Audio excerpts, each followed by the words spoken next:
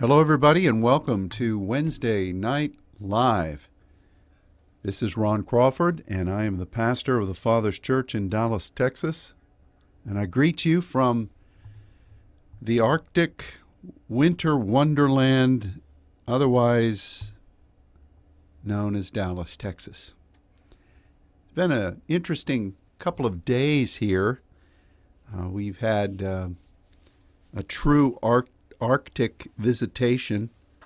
I think the temperatures bottomed out early this morning here at about 0 with a wind chill of minus 30.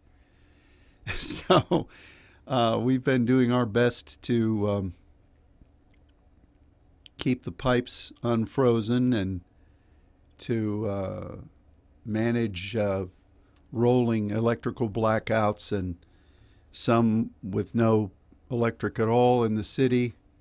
And we drove over here today, and it hasn't snowed since, I guess, maybe 6 in the morning yesterday. Not today, but yesterday. So it's been a full day and many hours. And coming here, I traveled 3 major roadways. And it didn't look like any city crew had visited those roads at all. I mean, I grew up in the north. I've lived here for 42 years, so spare me the Yankee talk. But I could not imagine that after a day, almost a day and 6 hours, there was no sign of any treatment on the roads. There was no sound of any plowing. And I thought, where do we live? Hooterville? Bug Tussle? I mean, it doesn't matter that this is a major city in the United States. It's just crazy to me. And by the grace of God, was able to navigate to come over here. But there's supposed to be another storm coming in tonight. And so my thanks to Scott for being willing to work with me to go ahead and get this posted, just so you would have Wednesday Night Live for tomorrow. And I remember so often when I was growing up, I would leave for school, like in high school, I had rode the bus, and sometimes we'd have a major snowfall. And you couldn't hear anything. It was just so quiet and still when I'd walk down to the bus stop. But then I'd hear the chains on the school bus coming. And my reason for saying that is, by the time I came home that afternoon, all the roads were clear. And I don't know how that happened. I mean, it's just amazing to me. But it did. Now, ice is a different thing. I mean, ice can be a little bit difficult, even though there are other treatments that can be applied nowadays that weren't available back then. But then when we lived in Springfield, Missouri, Queen City of the Ozarks, I mean, if it snowed, you were on your own. I mean, sometime I think around July 4th, the snow would finally dissipate. And I expected that up there. Because it takes them 6 or 8 weeks to do anything up there. But I was just a little frustrated because there was one narrow lane on the way over here on every one of these roads going each direction. And you could tell that it was only made possible because of other pioneers who had gone before you. And it's amazing. It's just amazing to me. But that's my editorial for today, and I'm just very grateful to have been able to navigate over here. The church is well. Electric is on. I hope it stays on until we finish. But it's also interesting that we launched the new website this past weekend, and then, of course, we didn't have we didn't have church on Sunday morning because of some of that early ice residue that came in. It wasn't much, but then it was covered by 6-7 inches of snow, dusty snow. It wasn't that thick, clumpy snow. So the dusty snow, it gets real cold. You can deal with that a whole lot easier. However, and we launched the website, and we didn't post anything. Hopefully this will get up. Scott is he's gonna do trial and error for a while to try to figure out how to do this, but he'll do it because he's that kind of guy. But all is well here, thank God, and we are looking forward to this all clearing out by later this week, and we'll be on the road toward seminar. So when Katie was talking to the young lady that built our site, this young lady was saying that she had heard several prophecies weeks and weeks ago about a major snowstorm that was going to be coming through the United States, and it would be a sign from God of a change that was orchestrated by Him, and that it would serve as a sign of spiritual cleansing that's coming. Well, I'm all for that. We talked this past Sunday about, the winter being the first dimension of the seasons of God, and, the first measure of partnering with the hand of God. That's certainly a biblical principle. And I do believe that this is a time of beginning. We're going to be launching, and we've got to be sowing now our preparation for what God is going to allow us to do. There are several verses about snow in the Scripture. One of them is about unity. One of them is about, snow during the time of harvest, which is a great blessing for those who are laboring in the fields, as long as there's not a whole lot of snow. I think the emphasis there was on cooler temperatures. Job talked about washing his hands with the water from snow. And there is a measure of purity and fidelity that's communicated there. But I do believe that this unprecedented visitation of this climate scenario has to be some kind of a sign for us. And we apply the principles that we've learned scripturally. I just mentioned several of them. To the fact that God is girding us up for the going forward. And so we need to pray accordingly.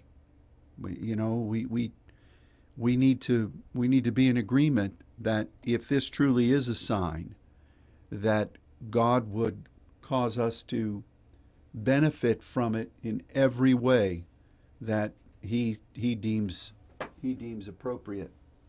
And so, that being said, I want to move on to another topic, which is the main topic for this message. And that is that tomorrow is what is commonly known throughout the ecclesiastical world as Ash Wednesday. And, I grew up basically in Catholic land.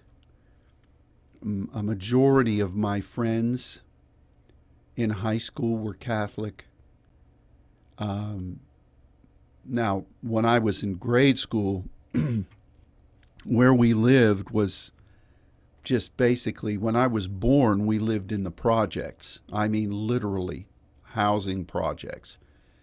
And then we moved into this tiny house. How all of us, 5 kids and mom and dad, lived in that place, I don't know. It was almost like Yawali and his brothers. I mean, I slept in the same bed with my 2 brothers, and they weren't little guys. But most of my friends in grade school were African American. And my class, my elementary school I was the great white hope. I was the only one. Me and two other kids were white. And I had cherished memories, just wonderful things. And at that time, the Catholic kids were the ones that we had to defend our territory against, because at that time they were not really nice kids. And so we would get in crabapple battles with them and snow fights, and it wasn't just fun times. I mean, there were some mean-spirited people there. But then we moved into a suburb of Pittsburgh, and Bethel Park, and most of my friends were Catholic then, because that's who I went to school with. But I'm used to the Catholic mentality. I'm used to the fact that on Fridays we didn't serve in the cafeteria meat. Now, you had fish. I'm still trying to figure out how fish is not meat. I know it's all protein, but there it is. Maybe because the sign of the fish was the sign of Christianity. There was probably some pope had a fishing concern, and he said, "Oh, what are we going to do? We're going to let you eat fish. Let me back up my chariot. I've got a whole fresh catch here." But, I remember my friends, the concept of Mardi Gras, Fat Tuesday, was very much part of them, because they had to go and get their ashes on their heads on Wednesday, and so they lived like hell the days before that. That's just the mentality. That's how Mardi Gras happened. And then, they used to do that when the Pope introduced a Saturday night Mass instead of just Sunday Mass. They would go, and they loved that, because they could go to Mass and then they could go out and get blasted and sleep most of the day on Sunday. Religion really served them well. So the current progressiveness of getting ashed up, I mean, that may be some new thing for you all, but I grew up with that. And there's nothing magical about it. And it's so strange. I know you're supposed to be in fasting and humility and repentance leading up to the events of passion and resurrection. And that's a noble thing. It was instituted back in like the 500s or 600s. But I don't know. The progressives say you have to accept all these other viewpoints, and otherwise you are a hater of them. That's wrong thinking. And I was thinking the other day about the Bible, and show me one time in the Scripture where God told the people, His people, to become buddies and to assimilate the things of the surrounding peoples. And I can show you lots of illustrations of when that did happen, the horrid things that occurred because of it.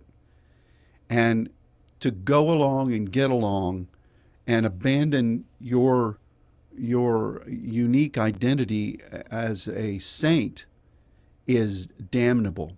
And in fact, the one time God commended a guy named Phinehas for really doing a graphic prophetic action against intermarrying.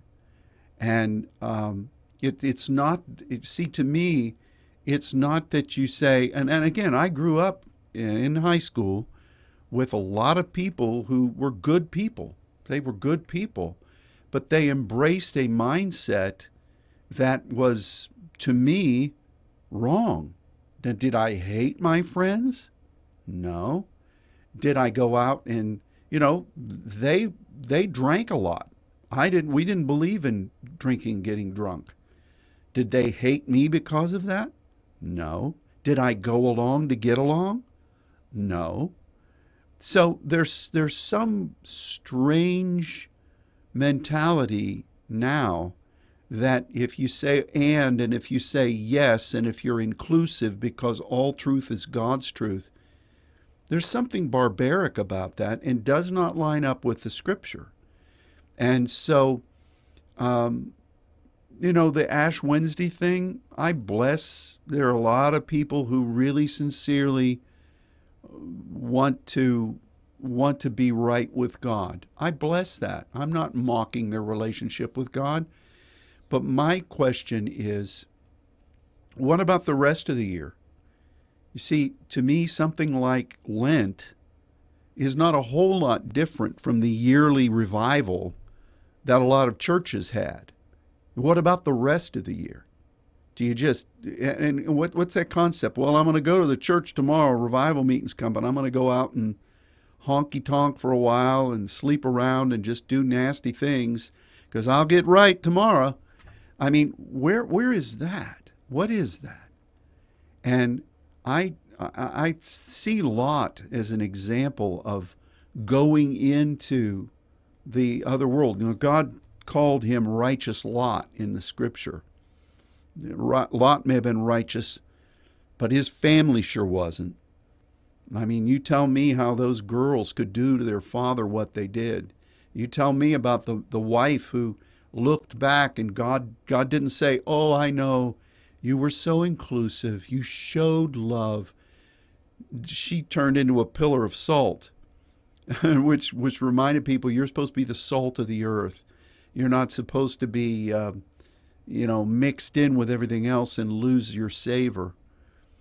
So, I don't understand that. Now, I do recognize, and we've shared this before, about what ash really is in Scripture with sackcloth.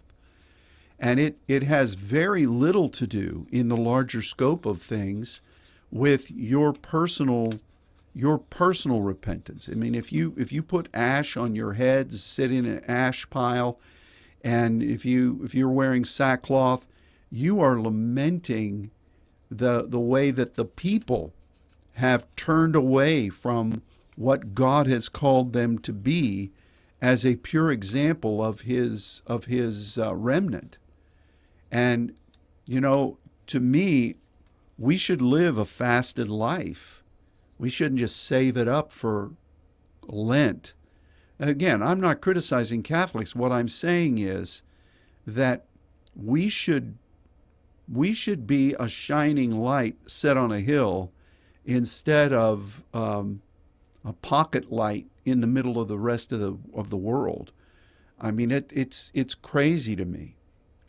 And so it comes back then to me what a mark on the head really means in Scripture. Now, again, ashes, most of the Catholics save the palm branches from the year before, from Palm Sunday a year before, and they burn that, and then that becomes the holy ashes of the next year. It's kind of like reverse palm leaven. But the mark on the head, of course, we're aware of the mark of the beast, what the Scripture says about that. And we recognize the 666 probably means you become an amalgam of mankind in government, in business, and in religion. And you become all one based upon what man wants. 6 is the number of man. And we're seeing that now, aren't we? We're seeing that. There's a large push for everybody to just get along and to and yes and to become one big cosmic religion. Better watch yourself with that. We're living in the midst of business being all one. I mean, you better toe the line or your bank accounts will be suspended and you won't be able to be on the internet. And you won't be able to do this and you won't be able to do that. We see that now. It's coming more and more. And government, dear Lord, we've become a worldwide concern again.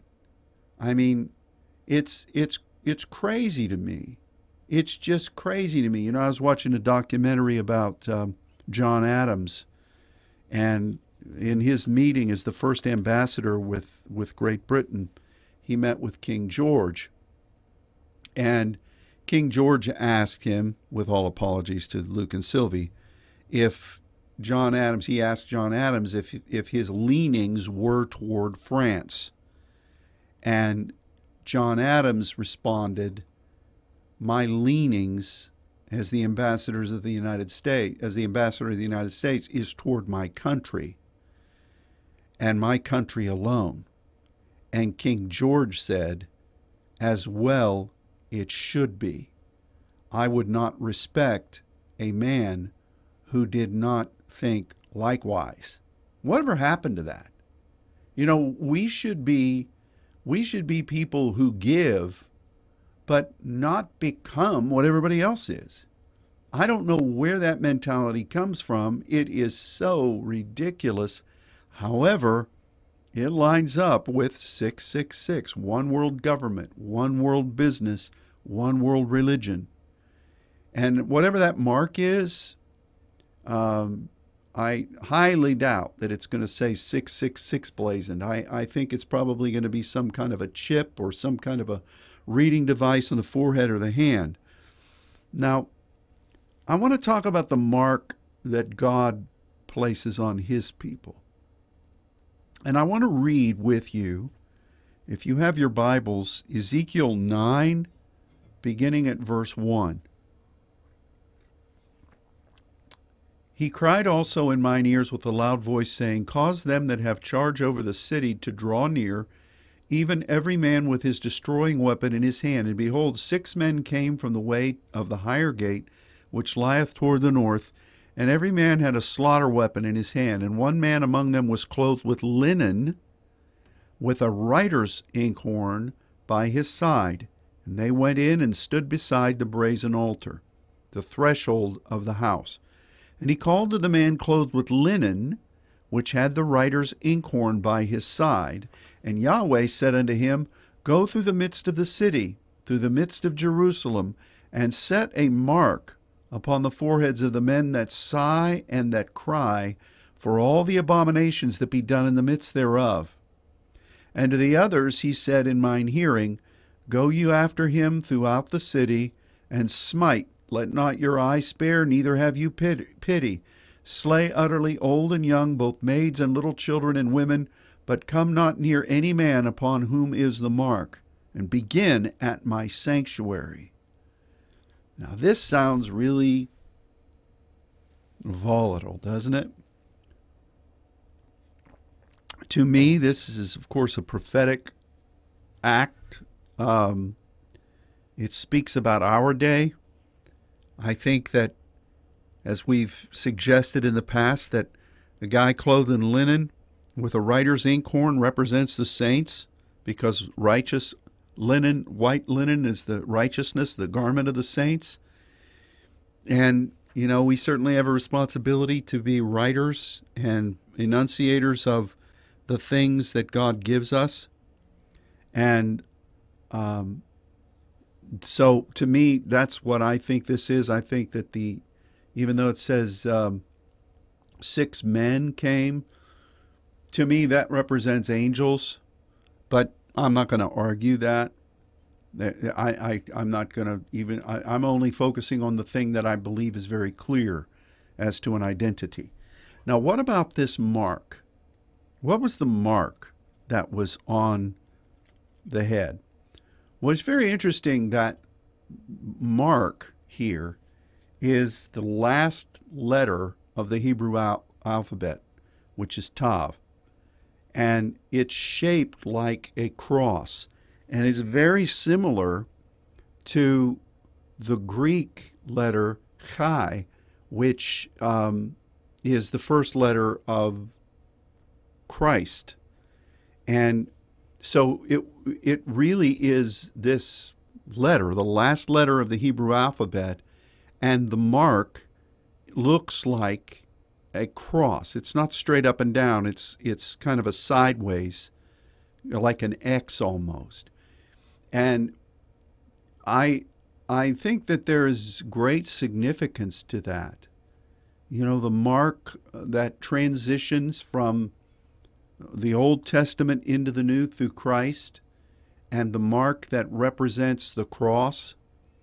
and the mark that would be what is on our thinking and governing our spiritual perceptions and governing, our identity. That is very, very significant.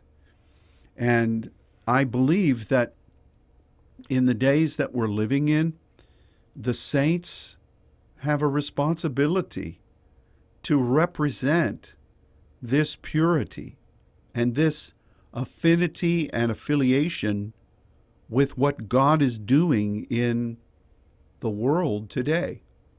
We are writing the things that God gives us. We are doing our best to communicate that. And really, the same pen, I believe, that marks.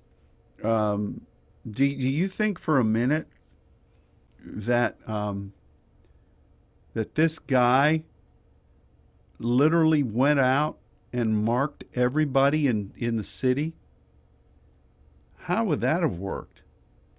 I mean, I think this was symbolic of the people who embrace that mark, the people who embrace that signature and that commitment.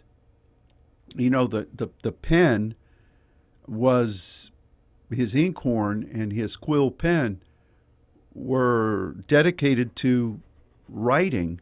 It was a writer's inkhorn. And that is really our calling right now, and will in many ways remain that as we are standing for what it is that what God has revealed and what God has given, which really sets us apart. And I think that when you look then at the most famous mark in the New Testament, other than the mark of the beast, God places a mark on his people. And those ones are similarly, as is found in Ezekiel, not only identified, which is the main thing, but are preserved and protected by that mark in the midst of horrific things that are manifesting on the earth. And I think that in our day, you find people who are lining up to get in line with the mark of this world system. And in the spirit realm, I'm pretty sure that's a very clear thing to see. I haven't really seen this yet. Maybe that's coming, but I haven't seen that yet. But I'm sure it's going to be readily seen. But the main thing is that you have people that commit themselves to what the 666 represents. And I believe that, gee whiz, these are very real things, aren't they? These are very, very real things.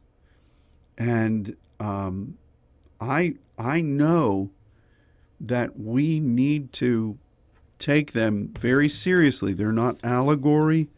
They're not prophetic expression.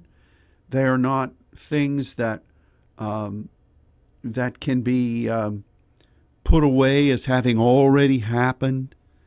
I mean, it is very, very real. And you can see it lining up, can't you? I mean, you look at the saints. You look at our communications calling. You look at our attempt to teach the nations and make disciples concerning these things that we know are scriptural, don't we?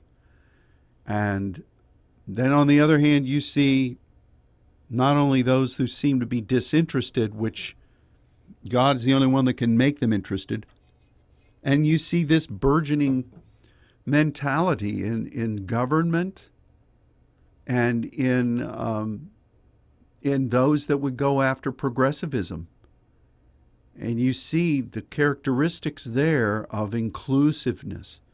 And again, I mean, how in the world is it, you know what, like for instance, when Jesus told the rich young ruler, go and sell all that you have and follow me. And the guy went away sad. Jesus should have been more inclusive, shouldn't he have? He should have said, hey, whatever you believe. I'm the way, the truth, and the life, but you're the truth too. You just do what you want. No. If you don't stand for something, you're going to fall for anything. And we have to recognize that this is a very clear identification for us and for what our calling is in these times of the end. And we've seen this march toward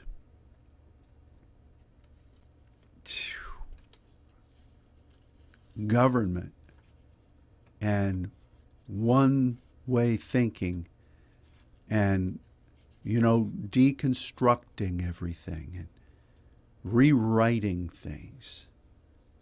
You see it in history courses, you see it in religion, you see it in the things that we hold true scripturally. People just rewriting things. And if you don't go along with it, then you are this and you are that and you're not this. And, it's not enough that you can make your own choice. As for me and my house, we're not going to do this thing. But if you don't stand up and become what everybody else is, you hate them. Well, I don't hate them. I don't. What do you mean them? It's crazy, but there's that group speak and that group pressure. I just don't understand how the enemy is able to deceive in that way.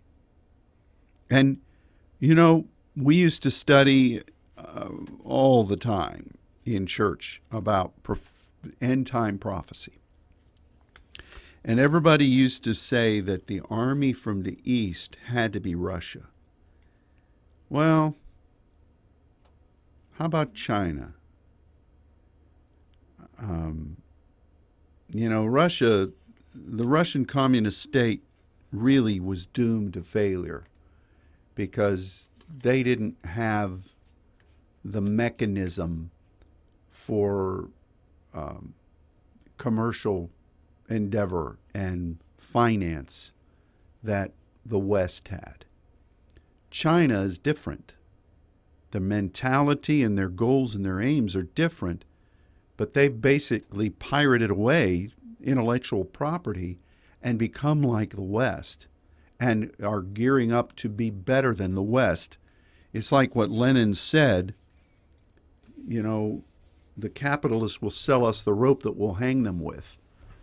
And I think that's really true, but that's another topic. We cannot. We're giving away the things that are precious and cherished. Education is gone.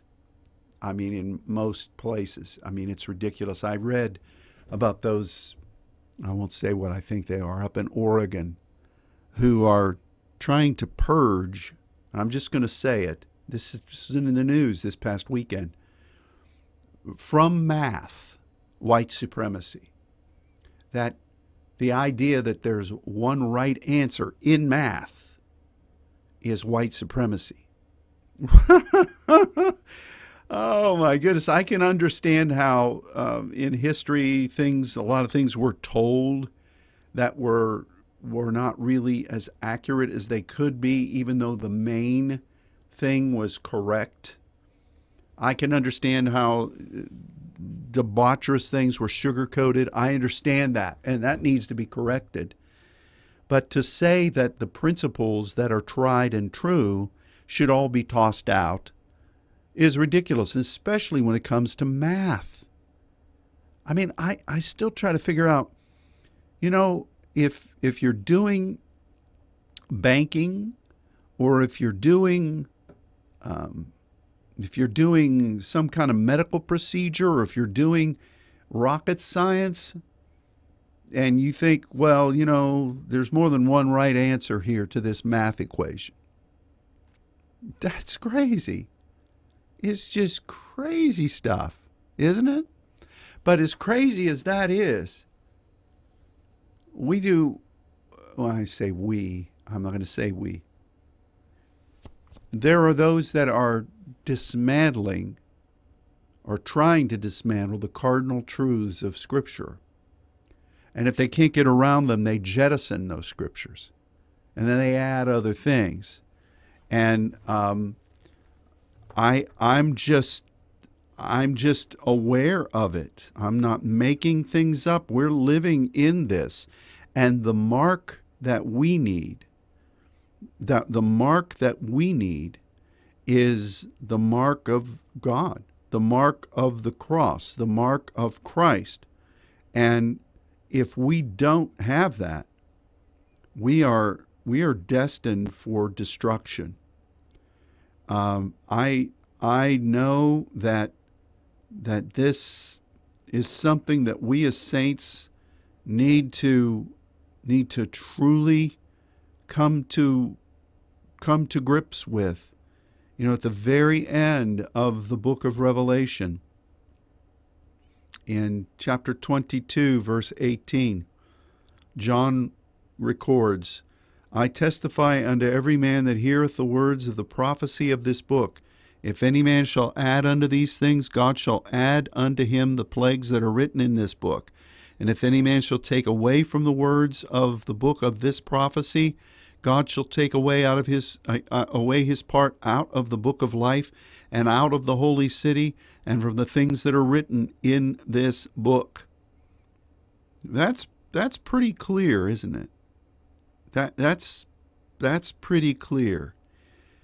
And we find that there are those that have taken away from the Scripture. They have added to it. They have tried to discredit and to tear down, to deprogram, to reprogram, to deconstruct.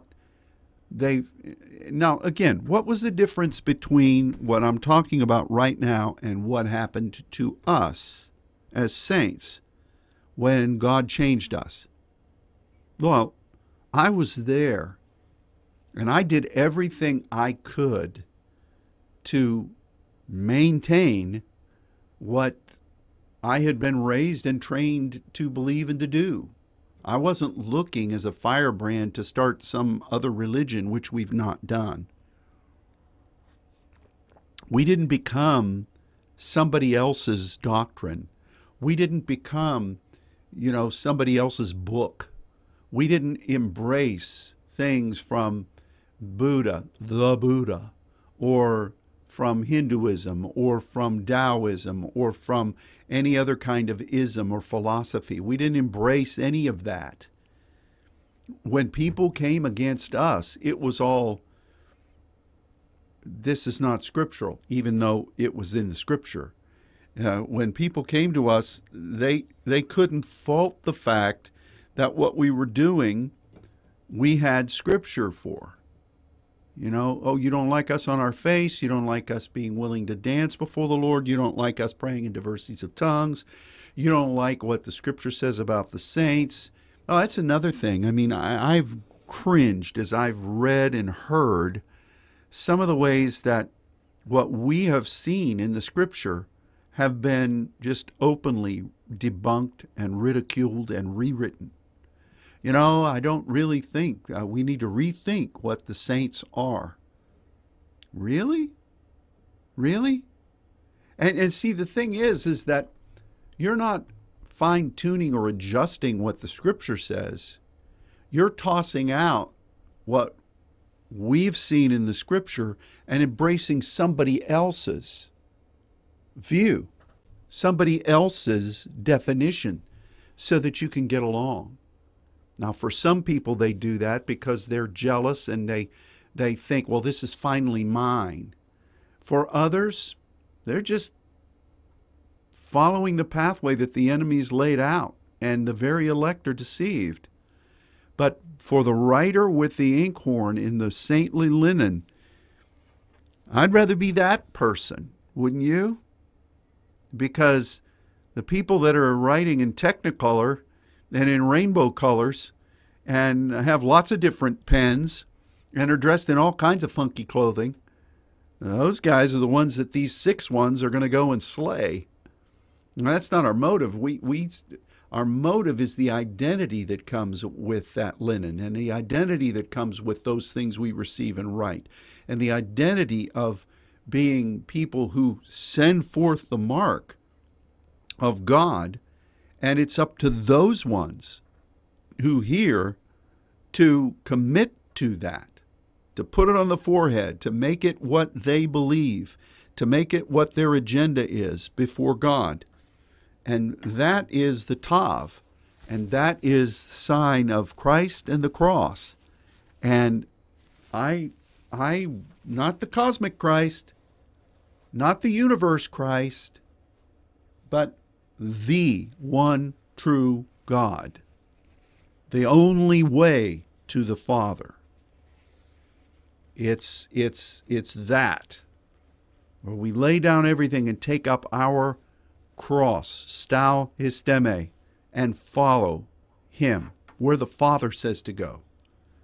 Not what's popular, not where Bruce Springsteen says to go, not where any number of ne'er-do-well former worship leaders who are now going along to get along say to go. I mean, where God has said to go.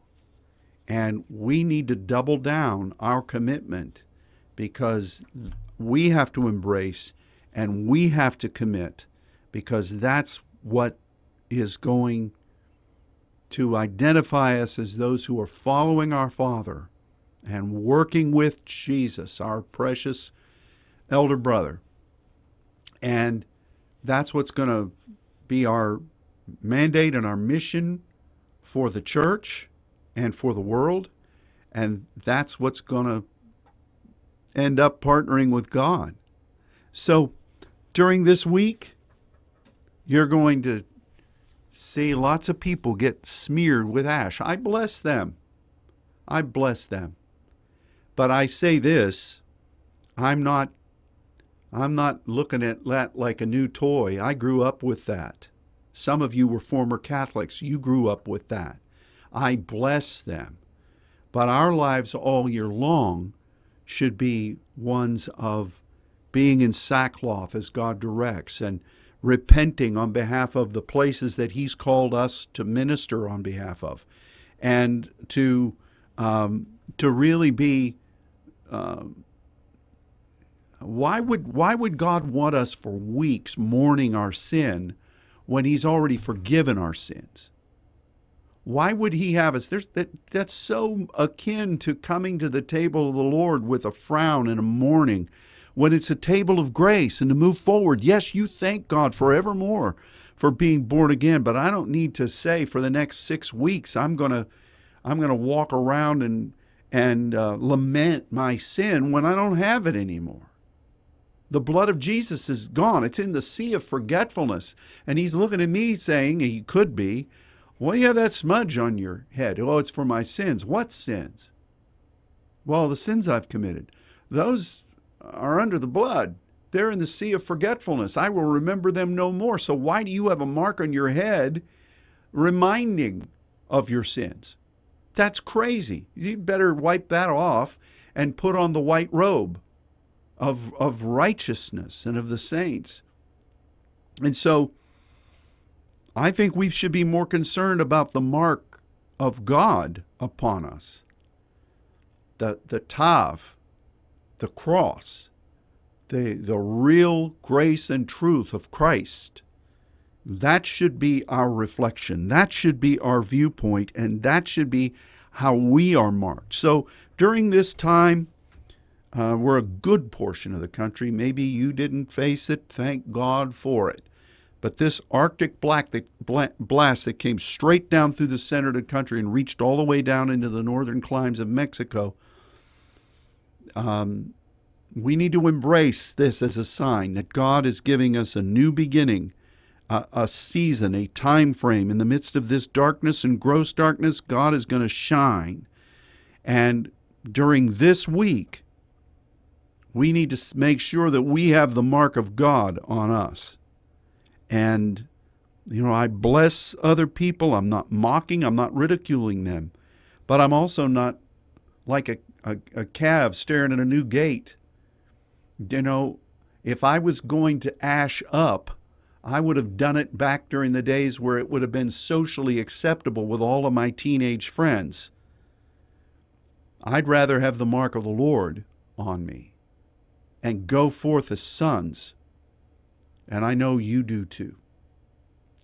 Well, thanks for joining us together across the world on this Wednesday Night Live. It's coming to you a little bit early because, again, I wanted to make sure it got out and wasn't prohibited by the storm that's supposed to come in. I'm not too sure about this one. It may happen since the Arctic mass is still above us. But I do pray that God will bless this time, and we hope we should be back to whatever normal is for us this coming weekend. Until that time, God bless you, and keep on praying, keep on doing the work of the saint, and let's expect the breakthroughs in our intercession and in our anticipation that God has ordained. God bless you all. Goodbye.